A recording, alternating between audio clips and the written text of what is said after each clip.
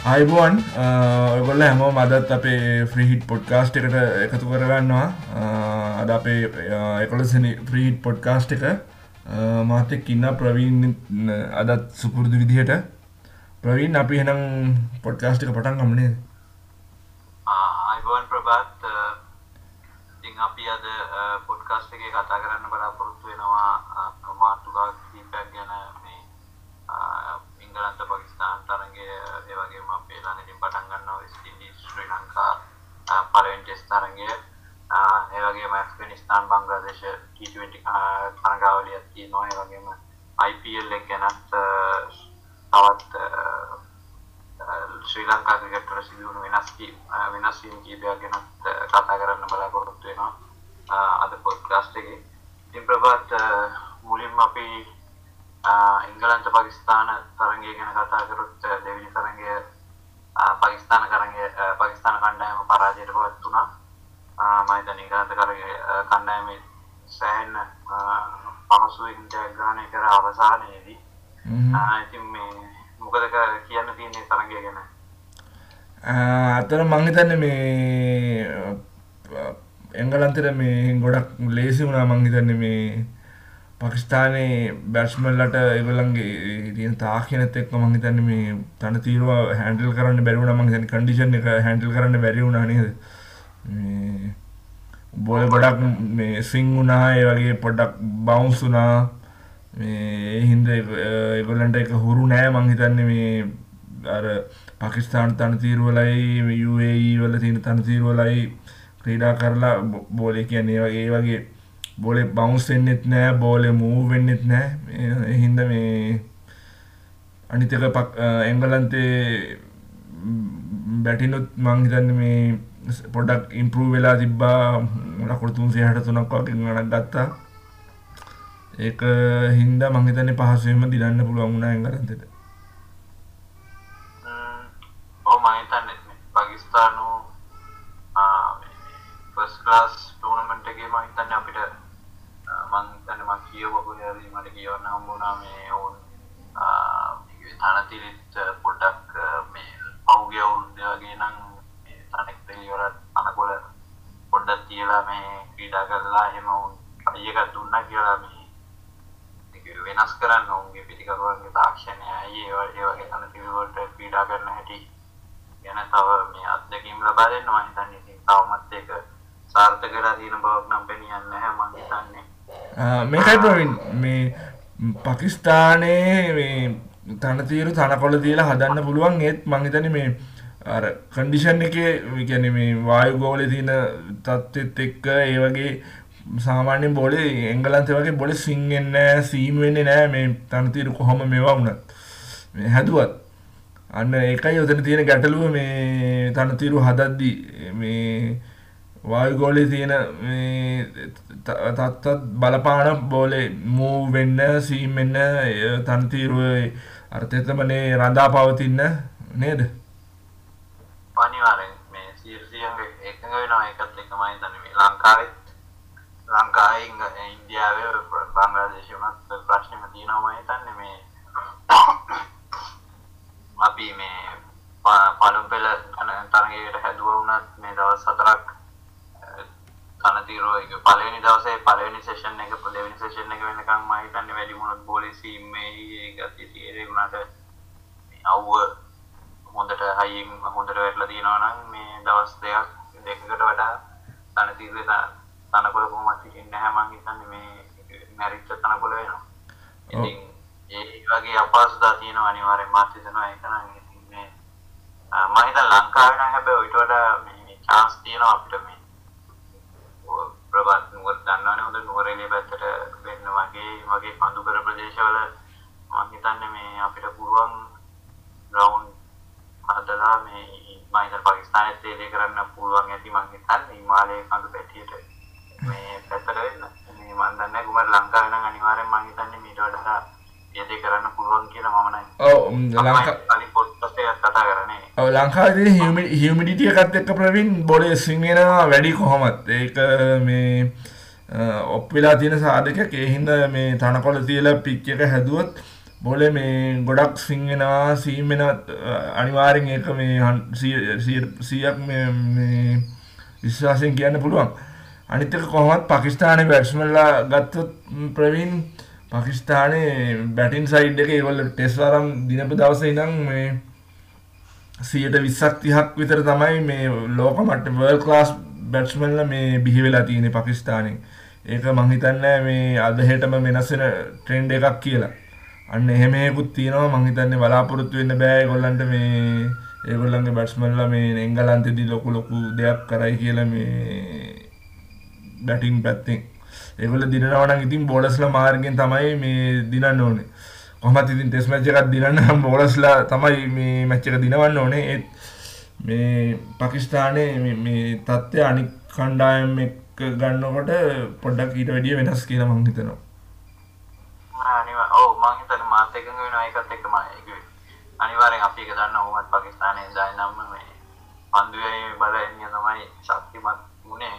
අදටත් මම හිතන්නේ එහෙමයි. ඒ වුණාට මම හිතනවා මේ කණ්ඩායම දැන් මේ පහුගිය දවස්වල මිස්බාල් සහ යුනිස් ખાන් ඉඳි මම හිතන්නේ උන්ට තිබ්බා උන්ට මම හිතන්නේ ඉතිහාසයේම තිබ්බ හොඳම ඒ බැටිං ඕඩර් එකම සම්පූර්ණයෙන් ගත්තාම තිබ්බ හොඳම බැටිං යුනිට් එකක් ඒ කාලේ තිබ්බා. ඒකෙන් අපිට හිතා ගන්න පුළුවන් මේ මම හිතන්නේ අනිත් කාලවල තිබිලා තියෙන බැටිං යුනිට් කියන විශේෂයෙන් ටෙස්ට් තරඟවල මම හිතන්නේ.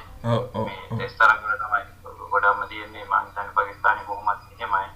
ඔවුන් මම හිතන්නේ මේ හොඳට ක්‍රීඩා කරලා හොඳ ටෙස්ට් රෑන්කින් වල ඉහළට ඇවිල්ලා තියෙනවා නම් ඒ ඇවිල්ලා තියෙන්නේ ඔවුන්ට කවදා හරි හොඳ පිටිකරුවන් කණ්ඩායමක් හිටපු වෙලාවට තමයි මම දකින්න හැටියට මොකද ඔවුන්ගේ පන්දියා වුණ හැම වෙලේම හොඳ කණ්ඩායමක් හිටපුයි. ඉතින් මේ අනිවාර්යෙන් මේ ප්‍රශ්නේ තියෙනවා පාකිස්තානයේ. ඒ වගේම මම හිතන්නේ මේ ටීම් සිලෙක්ෂන් එක ගත්තත් මම මේ ඇත්තටම මම හිතන්නේ ඉමාම් උල් හක් මම හිතන්නේ ටෙස්ට් ඕපනර් කෙනෙක් නෙමෙයි මම දකින්න හැටියට මේ දැනට අඩුම දැන් තියෙන තත්ත්වය අනුවට විශේෂයෙන්ම එංගලන්තය වගේ මේ රටක මම හිතන්නේ අවුල තාක්ෂණයේ තිබ්බා කියලා කොහොමද මේ ක්‍රීඩා කරන්න. ඔවුන්ගේ මේ වගේ ක්‍රීඩකයෝ තව ඉන්නවා. ඒක මම හිතන්නේ හැරිස් සොයිල් අසාද් ෂෆීක් එහෙමනම් එච්චර ප්‍රශ්නයක් නැහැ මම හිතන්නේ උන්ට නම් අනාගතයක් තියෙනවා හොඳ ටෙස්ට් ක්‍රීඩාවේ. ඒ වගේම කවුද බාබා සාම් ඉන්ජර්ඩ් වුණ එකත් මම හිතන්නේ බලපෑවා ටිකක් උන්ට. මං හිතන්නේ මට පොඩි දෙයක් කියන්න තියෙනවා මේ හරිස් සොයිල් නම් කොහොමද මේ එයාගේ මේ බැට් කරනකොට පොඩ්ඩක් ඇන්ගල් බැට් එකක් මේ කියන්නේ ෆුල් බේස් එක මේ දාන්න නෑ බැට් බෝලෙට ඇන්ගල් බැට් එකක් තියෙන්නේ මේ මං හිතන්නේ ඒක මේ ලොකු ප්‍රශ්නයක් යාට මං හිතන්නේ ඕස්ට්‍රේලියාවේ එංගලන්තේ නවසීලන්තේ සවුත් ආෆ්‍රිකාවල ශ්‍රී ලංකාවේදී මේ අයිතන්නේ මේ එංගලන්තයට අතලා මේ ඕස්ට්‍රේලියාවේ ක්‍රීඩා කරද්දී ඒක ඊට වඩා ප්‍රශ්නයක් ක්‍රීඩා කරන්න හැටි.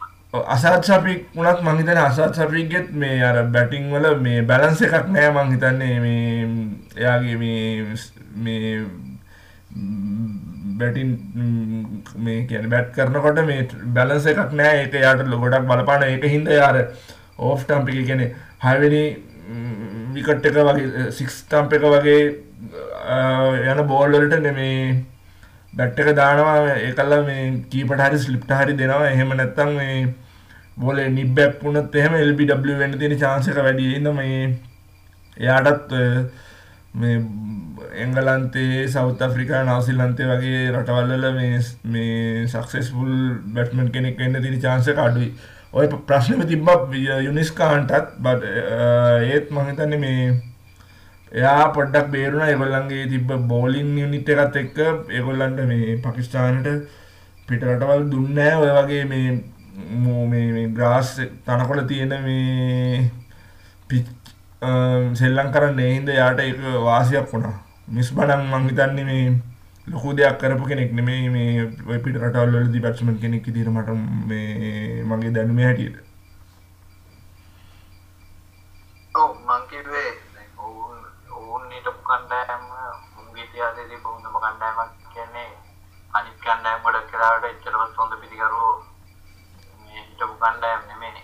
ඒ වගේ තත්ත්වයක් තිබ්බා. ඒකෙන් වෙන අපසම් මේ මොකද ඒ වගේම අපි කතා කරන්න ඕනේ මම හිතන්නේ මොහොමඩ් අමීර් කෙනත් මේ මම හිතන්නේ අපි බලාපොරොත්තු වුණ තරම් දස්කම් ගියේ.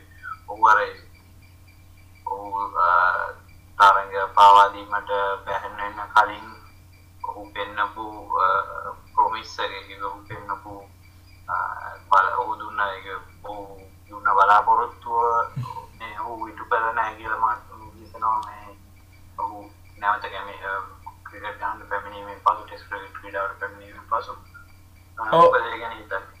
මං හිතන්නේ ඕනම ක්‍රීඩකයෙකුට ඕක වෙන්න පුළුවන්. එහෙම ප්‍රිඩික්ට් කරන්න බෑ අපිට මේ ක්‍රීඩකයා මේ තත්ත්වයට එනවා මෙහෙමයි කියලා. මං හිතන්නේ මට මතකයි මේ ඉර්ෆාන් පතාන් ඉන්දියානු කණ්ඩායමට ආපු ගමන් මේ එයා විකට් ගත්තා පාකිස්තානදී ගොඩක්. එතකොට කිව්වා මේ ඉර්ෆාන් පතාන් මේ වසීම් අක්‍රම්ටත් වඩා හොඳ මේ ෆාස්ට් බෝලර් කෙනෙක් වෙනවා කියලා. ඒ වගේම මම දන්නවා මේ මට මතකයි ජිහාන් මුබාරක් වගේ අය තව ඕන තරම් නම් කියන්න පුළුවන් මේ ලෝකයේ හොඳම ක්‍රීඩකයෝ වෙනවා කියලා මේ ප්‍රෙඩික්ෂන් එහෙම කරපු අවස්ථා. ඒත් ඉතින් එහෙම කියන්න බෑ මේ ක්‍රීඩකයාගේ ඩෙඩිකේෂන් එක අනුව දක්ෂ කියන්නේ එයාගේ මේ ශාරීරික ආබාධ වලින් බේරිලා ඉන්න එක අනුව ඒ වගේ ගොඩක් දේවල් බලපානවා. එහෙමත් 10% විතර chance එකක් තමයි එහෙම තියෙන්නේ මේ කවුරු හරි කරන ප්‍රෙඩික්ෂන් එකක් හරියන්න මං හිතන්නේ නේද? ඔව් ඉතින් අනිවාර්යෙන් ප්‍රෙඩික්ෂන් නම් ඉතින් මේ ප්‍රෙඩික්ෂන් කියලා අපි කියන්නේ මේකනේ මේ හරියටම ඉතින් කොහොමද හරියන්න තියෙන chance එක ඉතාමත් අඩුයි කොහොමද? අනිවාර්යෙන් ක්‍රිකට් වගේ ක්‍රීඩාවක ඉතින් මේ අවිනිශ්චිත ක්‍රීඩාවක එහෙම තමයි කොහොමද ඒ වුණාට මේ මම දකින්න කොහොමද මේ මොහමඩ් අමීර් මම හිතන්නේ ඔහු ඉස්සර ලබාගත්ත තරම් මේ ගොඩක් වෙලාවට පන්දුව ස්විං වෙන්නේ නැති බව පෙනෙනවා. සමහරට මේ අලුත් පන්දුවේ සීම් එකේ ඉඳන් දන්නේ නැහැ. මං හිතන හැටියට ඊට වඩා පන්දුව දෝලනය කරා මේ ඔහු ඉස්සර ක්‍රීඩා කරපු එක මං කියන්නේ බෑන් එකට කලින්. ඒක මං හිතන්නේ ගොඩක් හේතුලා තියෙනවා. පන්දුවේ මේ විකට් ලබා ගැනීම අඩුවේ මම දකින හැටියට ඒකට ගොඩක් හේතු තියෙන්න පුළුවන්. ගොඩක් කල් ක්‍රීඩා නොකර හිටපු එකත් හේතුවක් වෙන්න පුළුවන්. ඒ වගේම ඉතින් අපි දන්නේ නැහැ කොහොමද ඔහුගේ කැපවීම මේ වගේ දේවල් සහ ඔහුගේ මානසික තත්ත්වය ඉතින් හැමදේම බලපානවා ප්‍රභාත් කිව්ව විදිහට. ඉතින් ප්‍රභාත් මේ ශ්‍රී ලංකාව සහ වෙස්ට් ඉන්ඩීස් බටහිර ඉන්දියාව ගොඩේ කණ්ඩායම් අතර ටෙස්ට් තරඟයේ පළවෙනි ටෙස්ට් තරඟය පටන් ගන්නවා හෙට. අපිට ඊළඟට කතා කරන්න තියෙන්නේ ගැන මේ කොහොමද ඔයා හිතන්නේ මේ දැන් අපි ඊයේ දැනගන්න හම්බුණා මම හිතන්නේ ධනංජය සිල්වා නැවත වතාවක් වෙස්ට් ඉන්ඩීස් වලට ගිහිලා තියෙනවා කියලා පිටත් වුණා කියලා. ඔව්. ඔබ හිතන්නේ මං හිතන්නේ නැහැ ඔව් ක්‍රීඩා කරයි කියලා. මොකද වෙස්ට් ඉන්ඩීස් මං හිතන්නේ තාමත් දුර ෆ්ලයිට් එක 20 ගානකට වැඩි ෆ්ලයිට් එකක් මම දන්න තරමින් මම දන්නේ කෙටි මගක් තියනවාද කියලා ඊට වඩා අනිත් පැත්තේ ඉතින් මේ ඒ දේවල් එක්ක බලද්දි මම හිතන්නේ ඔවුන්ට ක්‍රීඩා ගන්න සමහරට ගොඩක් වෙලාවට අවස්ථාවක් නැති පළවෙනි ටෙස්ට් තරඟේ ඔබ හිතන්නේ මොකක් වෙයි කියලාද මේ කණ්ඩායම අපි හිතුවොත්? මම හිතන්නේ ඔය ක්‍රීඩා කරනවා අනිවාර්යෙන් මේ නැත්තම් මම හිතන්නේ ඔච්චර ඉක්මනට මේ යන්නෙත් නෑ. මම හිතන්නේ මොකද දෙවෙනි ටෙස්ට් තරඟයට කාලේ තියෙන හින්දා පොඩ්ඩක් පරක් වෙලා යන්න තිබ්බා. ඔව් අනිවාර්යෙන් ක්‍රීඩා කරයි කියලා මම හිතනවා.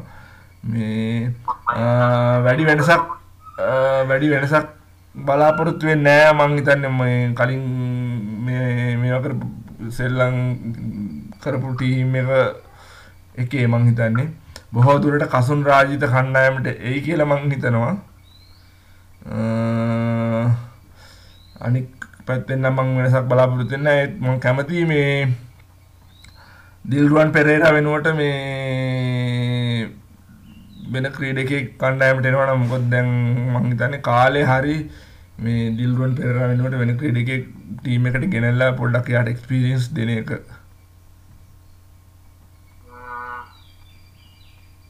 කොහොම හිතන්නේ මේ මාත් හිතන්නේ ධනංජය සිල්වා ක්‍රීඩා කරන එක නම් මම හරියටම එකක් නැහැ. කොහොමද කුසල් මෙන්ඩිස් සහ කුසල් ජනිත් පෙරේරා මයිදල් කුසල් ජනිත් පෙරේරාත් මේ පුණේම් තරගේ රිටයර්ඩ් හර්ට්ලා තිබ්බා මේ මම හිතන්නේ බෑක් පේන් එකක් කියලා මම දැක්ක හැටි හැටියට ආරංචි වුණේ. ඒකට මම හිතන්නේ ඔහු ක්‍රීඩා කරන ඔහුට මේ ප්‍රශ්නයක් නැහැ මම දන්න හැටියට නම් අපි දැක්ක හැටියට නම් වාර්තාවල කුසල් මෙන්ඩිස් සහ කුසල් ජනිත් පෙරේරා ඕපන් කරයි. එතකොට ධනංජය සිල්වා තුන බැට් කරොත් ඔහු බැට් කරයි නැත්නම් මේ චන්දිමාල් සහ රොෂෙන් සිල්වා තමයි ප්‍රැක්ටිස් මැච් එකේ බැට් කරලා තිබ්බේ. ඉනිංස් දෙකේ ගොඩක් වෙලාවට චන්දිමාල් බැට් කරනවා වයි කියලා තමයි මම හිතන්නේ පේන්නේ නේ. ඔව්. ඊට පස්සේ නම්බර් 4 නම් මම හිතන්නේ මැතිව්ස් ක්‍රීඩා කරයි. ඊට පස්සේ නම්බර් 5 රොෂෙන් සිල්වා හරි චන්දිමාල් හරි එන්න එක්කෙනෙක් ක්‍රීඩා කරයි. නැත්නම් ධනංජය සිල්වා ක්‍රීඩා කරොත් මම හිතන්නේ රොෂෙන් සිල්වා සහ චන්දිමාල් 5 කරයි. නැත්නම් දික්කල්ල නම්බර් 6 ක්‍රීඩා කරයි. ඔව් ඊට පස්සේ මම හිතන්නේ ප්‍රශ්නේ තියෙන්නේ ඩිල්රුවන් පෙරේරාගේ තැනයි ප්ලේස් එක ගැන සහ වේග පන්දියන්නේගේ ප්ලේස් එක ගැන. මොකද ලක්මාල් සහ හේරත් මම හිතන්නේ ක්‍රීඩා කරන එක අනිවාර්යයි මම දන්නේ මම හිතන හැටියට. ඉතින් ගොඩක් වෙලාවට ඔව් රාජිත ක්‍රීඩා කරන්න ඉඩ තියෙනවා. ඒ වගේම අකිල ධනංජය මම හිතන්නේ මේ ඔහු ලකුණු 30කුත් ලබාගෙන තිබ්බා. උත්තරංගේ ක්‍රීඩා කරයි කියලා මම අකිල ධනංජය ක්‍රීඩා කරන්න ඕනේ. මොකද මම හිතන්නේ අන්තිම ටෙස්ට් තරඟේ විකට් 5කුත් ගත්තා මට මතක විදිහට. ඔව් එහෙම වුණත් මම හිතන්නේ දිල්රුවන්ට එළියෙන් ඉන්න වෙනවනේ. ඔව් දිල්රුවන්ට කණ්ඩායමේ පිටස් සිටීමට සිද්ධ වෙනවා. මොකද අපි මේ ගිය අන්තිම තරඟේ මම දැන් බංග්ලාදේශ වලට දඟ පන්දියන්නෝ 3 දෙනෙක් සහ වේග පන්දියන්නෝ එක්කෙනෙක් ක්‍රීඩා කරේ. I think මේ අනිවාර්යෙන් කාට හරි එදී ඉන්න වෙනවා. නැත්නම් මම හිතන්නේ මෙතන බැටිං ඕඩර් එකෙත් අයින් එහෙම එදියෙන් තියලා වැඩියෙන් පන්දියවන්නේ ක්‍රීඩා කරන්න අවස්ථාවක් තියෙනවා කියලා මේ අවස්ථාවේදී. ඔව්. මොකද සීරීස් එක මොකක් වෙයි කියලා හිතන්නේ අපිට මේ දිනන්න පුළුවන් වෙයි කියලා හිතනද? මම හිතන්නේ අනිවාර්යෙන් අපි දිනන්න පුළුවන් වෙන්න ඕනේ. හැබැයි මම හිතනවා මේ වෙස්ට් ඉන්ඩීස් ටීම් එකත් ගොඩක් ෆයිට් එකක් දෙයි කියලා. මොකද මේ ස්ටුවර්ට් ලෝ ඔවුන්ගේ ටීම් කරු වෙලා ආවට පස්සේ මම හිතන්නේ ඔවුන් සාමාන්‍යයෙන් හොඳින් ක්‍රීඩා කරන බව පෙනී යනවා. ඉස්සරට වඩා මේ නැවතත් ටිකක් හොඳ ක්‍රිකට් ගහන බව පෙනී යනවා. මන්නම් ඔවුන්ගේ මේ සටනක් බලාපොරොත්තු වෙනවා අනිවාර්යෙන්. මොකද අපි මීට කලින් මම හිතන්නේ වෙස්ට් ඉන්ඩීස් එකේ වල සීරීස් එකක් දිනලත් නැහැ. මේ මම හිතන්නේ අනික අවුරුදු 10කටත් වැඩි කාලයකට පස්සේ මම හිතන්නේ වෙස්ට් ඉන්ඩීස් වලට යන ටෙස්ට් මැච් එකක් ගන්න, ටෙස්ට් 2 එකක් ගන්න. මේ ටෙස්ට් සීරීස් එකක් ගන්න. ඉතින් මම හිතන්නේ මේ අපි හිතා ගන්න ඕනේ කොහොම හරි මේ දිනන්න. මම හිතන්නේ මීට කලින් එකම එක ටෙස්ට් තරඟයක් දිනලා තියෙන්නේ වෙස්ට් ඉන්ඩීස් අනිවාර්යෙන් ජයග්‍රහණය කර යුතු තරඟාවලියක්. ඒ වගේම මේ ඒකට හොඳ මොටිවේෂන් එකක් හම්බෙයි මේ දිනලා නැති ඉන්න. මම නම් හිතන්නේ මේ ඉතර අමාරු වෙන එකක් නෑ මේ ටූර්නමන්ට් එක දිනා ගන්න මේ වෙස්ට් ඉන්ඩීස්ලත් එක්ක. මම හිතන්නේ ඒගොල්ලෝ ඔය කියන තරම් මේ ඉතර මේ ඉහළ මට්ටමක ඉන්නවා කියලා මම නම් මේ විශ්වාස කරන්නේ නෑ. ඒක බැට්ස්මන් කෙනෙක් අර දෙන්නෙක් අර ෂායි හෝප් ඒ වගේම අර බ්‍රැඩ් කියන ක්‍රීඩකයයි දෙන්න අර මේ බැටින් සයිඩ් එක මම හිතන්නේ එච්චර ලොකු මට අපේ ලංකාවේ බැටින් තත්ත්වෙට තියෙනවා කියලා. ඔව් අනිවාර්යෙන් මම හිතන්නේ ඕන් දෙන්න තමයි මම මේ කියන්නේ හිතන් හිටපු නම් දෙක ඕන් දෙන්න සහ ඩැරන් බ්‍රවුස් මම හිතන්නේ ක්‍රීඩා කරනවානේ. ඒක නම් මම කියන්න දන්නේ නැහැ මට මතක නැහැ ප්‍රවීන්. ඕන් තුන් දෙනා තමයි මම හිතන්නේ මේ ඔවුන්ගේ ඉන්නයි ප්ලේස් එකක් හරියට තියෙන හදාගත්තු පිටිකරු මේ අවස්ථාවේ මම හිතන්නේ. ඒ වගේම සැමුවල් සුප් මම හිතන්නේ ක්‍රීඩා කරනවා. ඉතින් ඔවුන්ගේ පළපුරුදු කණ්ඩායමක් ඉන්නවා. ඒ වුණාට ඉතින් අර ටෙස්ට් තරඟය වල ටස්ඩවුන් සහ ඒ කන්සිස්ටන්සි එක තමයි පසුබෑලා තියෙන්නේ මම හිතන්නේ. පන්දු යවන්නන්ගෙන් ගත්තොත් නම් මම හිතන්නේ මේ කවුද ෂැනන් ග්‍රේබ්‍රියල් අද ලබා ගන්න පුළුවන් පන්දු ඉන්න පොඩ්ඩක් පරිස්සමෙන් ක්‍රීඩා කරනවා. මොකද ඒක ළඟ කඩු දෙක තුනක් ලබා ගන්න තරඟයක්. ඔව් ඔව් ගන්න පුළුවන් පන්දු යන්නේ. පන්දු යවන්නොත් ඉතින් මේ මම හිතන්නේ නැගීගෙන එන්න පන්ති ගන්න දෙන්නෙක් විතර ඉන්නවා. ඒ වුණාට තවමත් අර හොඳ මම හිතන්නේ ඉන්ටර්නැෂනල් ලෙවල් එකේ හොඳ ටෙස්ට් ලෙවල් එකේ බෝලර්ස්ලා අයිතරම්ම අපිට දකින්න හම්බෙන්නේ නැහැ. ඒ වගේම මම කැමති කියන්නේ මේ රහීම් කෝන්වල් යා මේ නැෂනල් ටීම් එකට සිලෙක්ට් කරලා නැහැ. ඉතින් ඒ හින්දා අපිට ඒක ගැන කතා කරන්න. මම හිතන්නේ ඔව් වෙස්ට් ඉන්ඩීස් ටීම් එකේ ඉන්න ඕන ක්‍රීඩකයෙක් විදිහට මම පහුගිය කාලේ පුරාම මම දැන් දශකමුත් දැක්කුවා. බලමු අපි. ඔව් ඊළඟට අපි පොඩ්ඩක් IPL එක ගැනත් කතා කරන්න ඕනේ නේද? මට දෙයක් කියන්න තියෙනවා IPL එකේ. මොකද මේ IPL එකේ කෝචස්ලා මේ හැම ෆ්‍රැන්චයිසි එකකම කෝචස්ලා ගොඩක් මම හිතන්නේ 80ක් විතර බැලුවොත් ඕස්ට්‍රේලියන් කට්ටිය ඉන්නේ නේද? සවුත් ආෆ්‍රිකන් ඕස්ට්‍රේලියන් එහෙම නැත්නම් නිව්සීලන්ත. ඉතින් ඒගොල්ලෝ ඔක්ෂන් වලදී ඒගොල්ලන්ගේ රටවල ක්‍රීඩකයෝම තමයි මේ තෝරාගන්නේ මේ පුළුවන් වුණත් බැරි වුණත්. ඒකල දැන් ටූර්නමන්ට් එකට ඇවිල්ලා සෙල්ලම් කරද්දී ඒගොල්ලන්ගේ මේ හැකියාව කොහොමද කියලා හොඳට පේනවා නේද? දැක්කනේ මේ ග්ලෙන් මැක්ස්වෙල් මං හිතන්නේ මේ පිට තුන්වෙනි අවුරුද්ද මේ ෆේල් වෙච්ච. ඒ වගේම ඩේවිඩ් මිලර් ඒ වගේ ලිස්ට් එකක් තියෙනවා මේ කරන්න. මං හිතන්නේ මේ ඉන්දියන් ක්‍රිකට් බෝඩ් එක මේක ගැන අවධානය යොමු කරන්නේ නැත්තේ මොකද කියලා මට හිතා ගන්න බෑ. මේ ඔච්චර මේ ඒගොල්ලන්ගේ මේ ලොකු මේ නොලෙජ් බේස් එකකුත් තියාගෙන ඒගොල්ලන්ගේ ලොකු මේ ඇනලයිස් කරන්න ටීම් එකකුත් තියාගෙන මේගොල්ලෝ සිලෙක්ට් කරන එක ගැනම පුදුමයි මට නම්. මොකක්ද එයාට ඒ ගැන කියන්න තියෙන්නේ? මං හිතන්නේ මේ ඕකට මං එකක වෙනවා මේ ඒක අනිවාර්යෙන්ම පාකිස්තාන ක්‍රීඩකයන්ට නම් කොහොමත් අවස්ථාවක් නැහැ. ඒකත් අවාසනාවක් කියලා මම දකිනවා මේ IPL එකේ පළවෙනියටම. ඉතින් ඒ වගේම තමයි මම හිතන්නේ මේ මුලදී නෙමෙයි මම හිතන්නේ පළවෙනි එඩිෂන් එකේ දෙවෙනි එඩිෂන් එකේ වගේ කාලේ මම හිතන්නේ ලංකාවෙන් ඒ වගේ ගොඩක් මේ ක්‍රීඩකයෝ හිටියා. මම හිතන්නේ පාකිස්තාන ක්‍රීඩකයෝ ක්‍රීඩා කරා ශෝයිබ් අක්තර් වගේ. ඉතින් මේ ප්‍රශ්නේ තියෙන්නේ මම දකින්නේ කෝචස්ලාගේ එකත් මම හිතන්නේ අනිවාර්යෙන් බලපාන එකක්. ඒ වගේම මම හිතන්නේ මේ ෆ්‍රැන්චයිස් ඕනර්ස්ලාට මම හිතන්නේ ගොඩක් එතන තියෙනවා උන්ට පුළුවන් Tamanට කැමති දැන් ක්‍රීඩකයෝ පික් කරන්න උන්ට තනිකරම අයිතියක් තියෙනවා ෆ්‍රැන්චයිස් සිස්ටම් එක තුළ. ඉතින් ඔවුන් කැමති ක්‍රීඩකයෝ ඒ වගේ දේවල් සිද්ධ වෙනවා. ඊට අමතරව ඔවුන් බලන්නේ දැන් ෆ්‍රැන්චයිස් එකක් විදිහට ඔවුන්ගේ ෆ්‍රැන්චයිස් එකේ ආදායමක් ලබා ගන්න ඕන බෑ. ඒකට ඔවුන්ගේ ෆ්‍රැන්චයිස් එකේ නම පුළුවන් තරම් ලෝකෙ වටේ ගෙනියන්න ඒ වගේ ඒ බ්‍රෑන්ඩ් නේම් එක දිනු ගන්න ඕන හදන්නේ. ඒ වගේ දේවල් කරද්දිත් අර ලංකාවගේ පොඩි රටක ක්‍රීඩකයෙක් ගන්නවට වඩා ඕස්ට්‍රේලියාව සහ හරි ඉංගලන්තේ හරි ඒ වගේ ඊට වඩා මාකට් එකක් තියෙනවා. අපි දන්නවා ස්කයි ස්පෝර්ට්ස් එකේ මම හිතන්නේ ඒ වගේ රටවල මේ ඉංගලන්තේ සම්පූර්ණයෙන් බලනවා ගොඩක්. IPL එක සාමාන්‍ය ප්‍රසිද්ධයි. ඒ වගේ රටවල ක්‍රීඩකයෝ ගන්න අර ෆ්‍රැන්චයිස් ඕනර්ස්ලා ඔවුන්ගේ මේ ඔවුන්ටත් ඕනෙකමක් තියෙනවා. මොකද ඔවුන්ගේ බ්‍රෑන්ඩ් එක තව ඒ වගේ රටවල් වලට ගෙනියන්න උන්ට ඕනෙකමක් තියෙන හින්දා ඒක ලංකාවට ගෙනනකොට වඩා උන්ට හොඳයි ඒ වගේ රටවල් වලට ගෙනියන එක. ඒ වගේ දේකුත් මම හිතනවා ඔගේ තියෙනවා කියලා. මං කියන්නේ මේ ලංකාවේ ක්‍රීඩකයෝ ගන්න ඕනේ ගන්න කතාවක් එහෙම මේ එකක් හිතලා නෙමෙයි ප්‍රවීන්. මං හිතන්නේ මේ සිලෙක්ට් කරනවා නම් හරි ක්‍රීඩකයෝ සිලෙක්ට් කරගන්න එක තමයි කරන්න ඕනේ කියලා මං හිතන්නේ. එංගලන්තේ ගත්තත් දැන් සිලෙක්ට් කරපු ක්‍රීඩකයන්ට වඩා කවුන්ටි සිස්ටම් එකේ ඉන්න හොඳ T20 ක්‍රීඩකයෝ මේ එංගලන්ත මේ ඉන්දියාවේ කන්ඩිෂන් වලට ගැලපෙන හොඳට පර්ෆෝම් කරන්න පුළුවන්. හරියට ස්කවුටින් කරනවා නම් ඒගොල්ලෝ සිලෙක්ට් කරලා මේ ගෙන්න ගන්න පුළුවන්.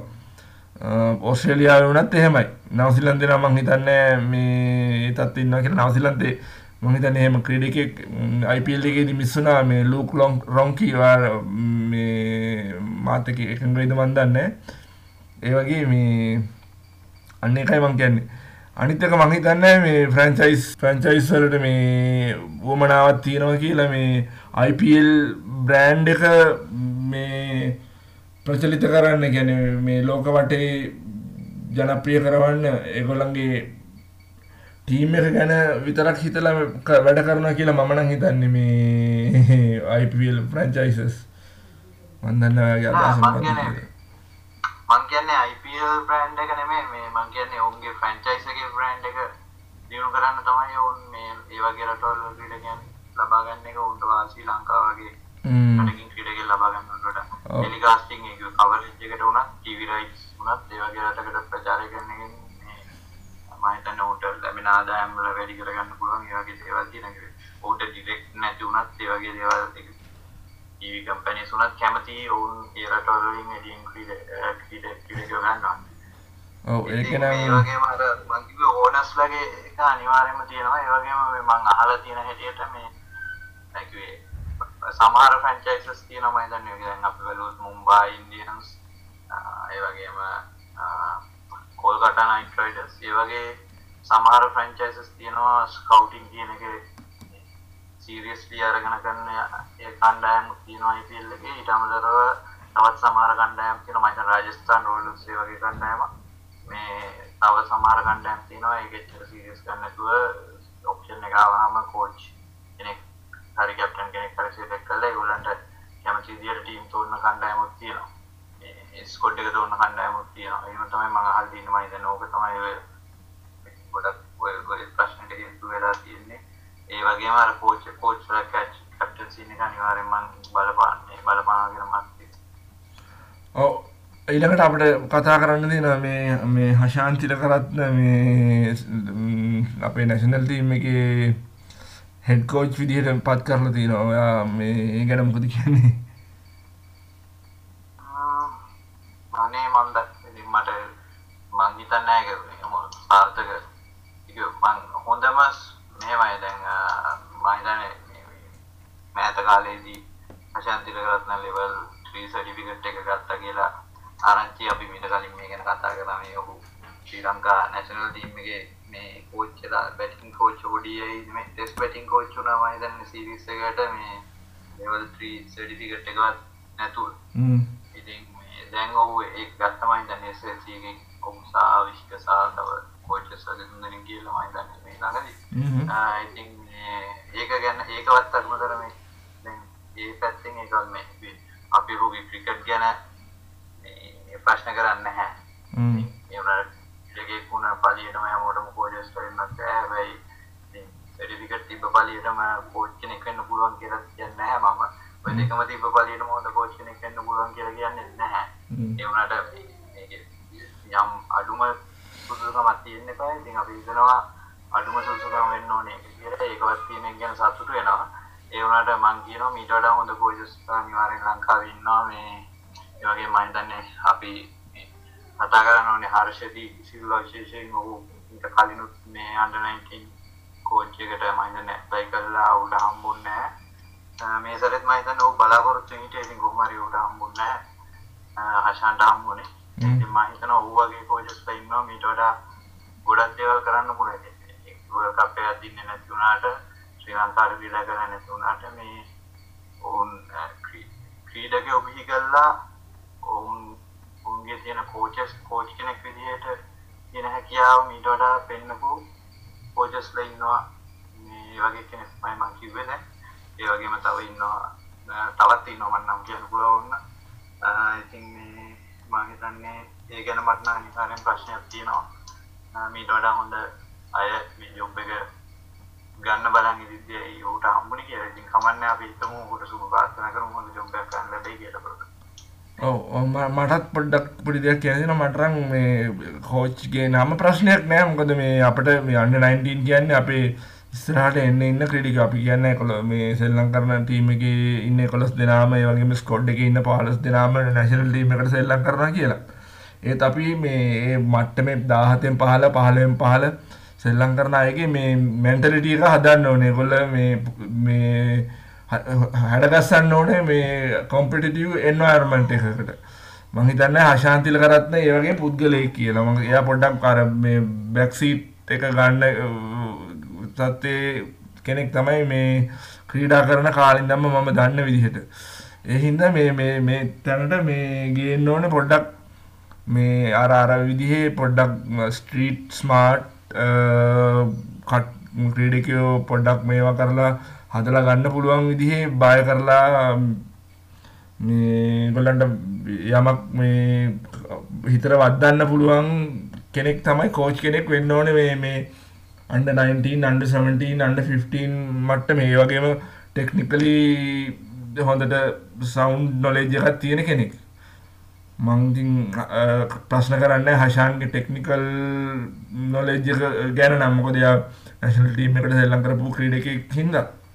ඒත් මට ප්‍රශ්නයක් තියෙනවා එයාගේ අර මේ මෙන්ටැලිටි එක එයාට පුළුවන් වේද ක්‍රීඩකයෝ හැඩගස්සන්න අර කොම්පිටිටිව් එන්වයරන්මන්ට් එකකට අර වගේ අර ස්ට්‍රීට් ස්මාර්ට් ක්‍රීඩකයෝ මේ බිහි කරන්න පුළුවන් වේද කියලා මං හිතන්නේ. ඔව් අනික මම හිතනවා මේ ඒක ෆීල්ඩින් සහ ෆිට්නස් පැත්තට ලොකු අවධානයක් ඔය වයස්වලදී අනිවාර්යෙන් යොමු වෙනවා කියලා මම හිතන්නේ. ඒ දේ වෙන්නේ නැති ඉන්න තමයි මේ අද අපේ නැෂනල් ටීම් එකත් මේ ගොඩක් දුක් විඳින ඉන්ජරිස් අනම්මනම් එක්ක ගොඩක් දේවල් එක්ක මේ ඒ අනිවාර්යෙන් ඒ දේවල් ගැන හොඳ දැනුමක් තියෙන එක මේ නවීන තාක්ෂණය සහ ඒ දේවල් මේ මැනේජ් කරගන්න ප්ලේයර් මැනේජ්මන්ට් ෆිට්නස් ඒ දේවල් ගැන වර්ක්ලෝඩ් මැනේජ්මන්ට් ඒ දේවල් ගැන හොඳ දැනුමක් තියෙන කෙනෙක් අවශ්‍යයි මම හිතන්නේ. මොකද ඊළඟ ඔය වයසේ තමයි මේ ඉගෙන ගන්නේ ඉස්සරහට ගියාම මේ මොනවද කරන්න ටූල් ටීම් එකේ ක්‍රීඩකෙක් වුණාම තමන් තනියෙන් කරන්න ඕන දේවල් ඉගෙන ගන්නේ ඔය වයසේ. මේ දේවල් හරියට ඉගෙන ගන්න නැත්නම් අනිවාර්යෙන් ඉස්සරහට ප්‍රශ්නයක් වෙන්න පුළුවන් කියලා මම හිතන්නේ. අපි හිතමු හෂානෝද යොපයක් කරයි කියලා. ඔව් එහෙනම් අපි අදට අපේ පොඩ්කාස්ට් එක නතර කරනවා. අපි ඊළඟට අපේ 12 වෙනි පොඩ්කාස්ට් එකකින් ළඟදිම හම්බෙමු.